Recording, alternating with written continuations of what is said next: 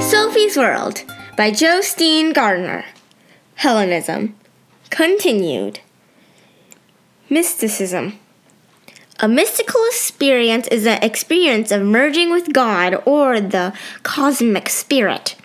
Many religions emphasize this gulf between God and creation, but the mystic experiences no such gulf. He or she has experienced being one with God or merging with Him. The idea is that what we usually call I is not the true I. In short glimpses, we can experience an identification with a greater I. Some mystics call it God. Others call it the cosmic spirit, nature, or the universe. When the fusion happens, the mystic feels that he is losing himself. He disappears into God or is lost in God in the same way that a drop of water loses itself when it merges with the sea. An Indian mystic once expressed it in this way: "When I was, God was not. When God is, I am no more." The Christian mystic Angelus Silesius, 1624 through 1675, put it another way: "Every drop becomes the sea when it flows oceanward, just as last the soul ascends and thus becomes the Lord." Now, you might feel that it cannot be particularly pleasant to lose oneself. I know what you mean. But the point is that what you lose is so very much less than what you gain. You lose yourself only in the form you have at the moment, but at the same time you realize that you are something much bigger. You are the universe. In fact, you are the cosmic spirit itself, Sophie. It is you who are God. If you have to lose yourself as Sophia Munson, you can take comfort in the knowledge that this everyday I is something that you will lose one day anyway. Your real I, which is what you can only experience if you are able to lose yourself, is, according to the mystics, like a mysterious fire that goes on burning to all eternity. But a mystical experience like this does not always come of itself. The mystic may have to seek the path of purification and enlightenment to his meeting with God. This path consists of simple life and various meditation techniques. Then all at once, the mystic achieves his goal and can exclaim, "I am God," or "I am you." Mystical trends are found in all the great world religions, and the descriptions of mystical experiences given by the mystics show a remarkable similarity all across the cultural boundaries.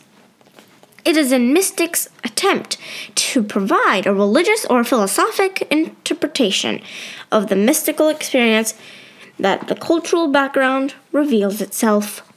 In Western mystification, that is, within Judaism, Christianity, and Islam, the mystic emphasizes that his meeting is with a personal God. Although God is present in both nature and in the human soul, he is also far above and beyond the world. In Eastern mysticism, that is, Hinduism, Buddhism, and Chinese religion, it is much more usual to emphasize that the mystic experiences a total fusion with God or the cosmic spirit. "I am the cosmic spirit," the mystic can exclaim, or "I am God." For God is not only present in this world, he has nowhere else to be. In India especially, there have been strong mystical movements since long before the time of Plato. Swami Vivekananda, an Indian who was instrumental in bringing Hinduism to the West, once said, "Just as certain world religions say that people who do not believe in a personal God outside themselves are atheists, we say that a person who does not believe in himself is an atheist. Not believing in the splendor of one's own soul is what we can call atheism."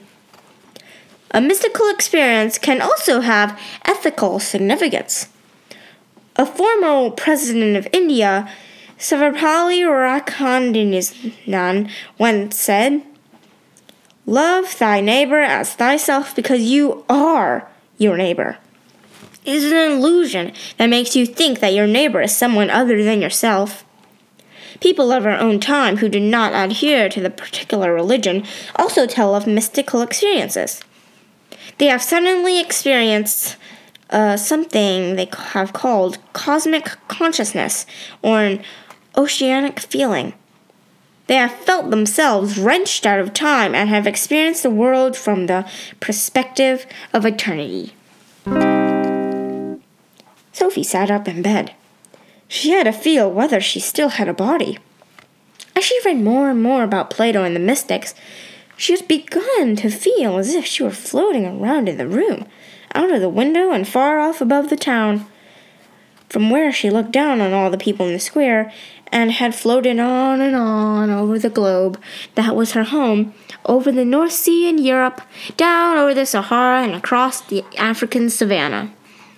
The whole world had become almost like a living person, and it felt as if that person were Sophie itself. The world is me, she thought. The great big universe she had often felt to be unfathomable and terrifying was her own I. Now, too, the universe was enormous and majestic, but now it was herself who was so big. The extraordinary feeling was fleeting, but Sophie was sure she would never forget it. It felt as if something inside her had burst through her forehead and become merged with everything else, the way a drop of color can tint a whole jug of water. When it was all over, it was like waking up with a headache after a wonderful dream. Sophie registered with a touch of delusionment that she had a body which was trying to sit up in bed. Lying on her stomach reading the pages from Alberto Knox had given her a backache. But she had experienced something unforgettable. Eventually, she pulled herself together and stood up. The first thing she did was to punch holes in the pages and file them in her ring binder together with the other lessons. Then she went into the garden. The birds were singing, as if the world had just been born. The pale green of the birches behind the old rabbit hutches was so intense that it seemed as though the Creator had not yet finished blending the color. Could she really believe that everything was one divine I?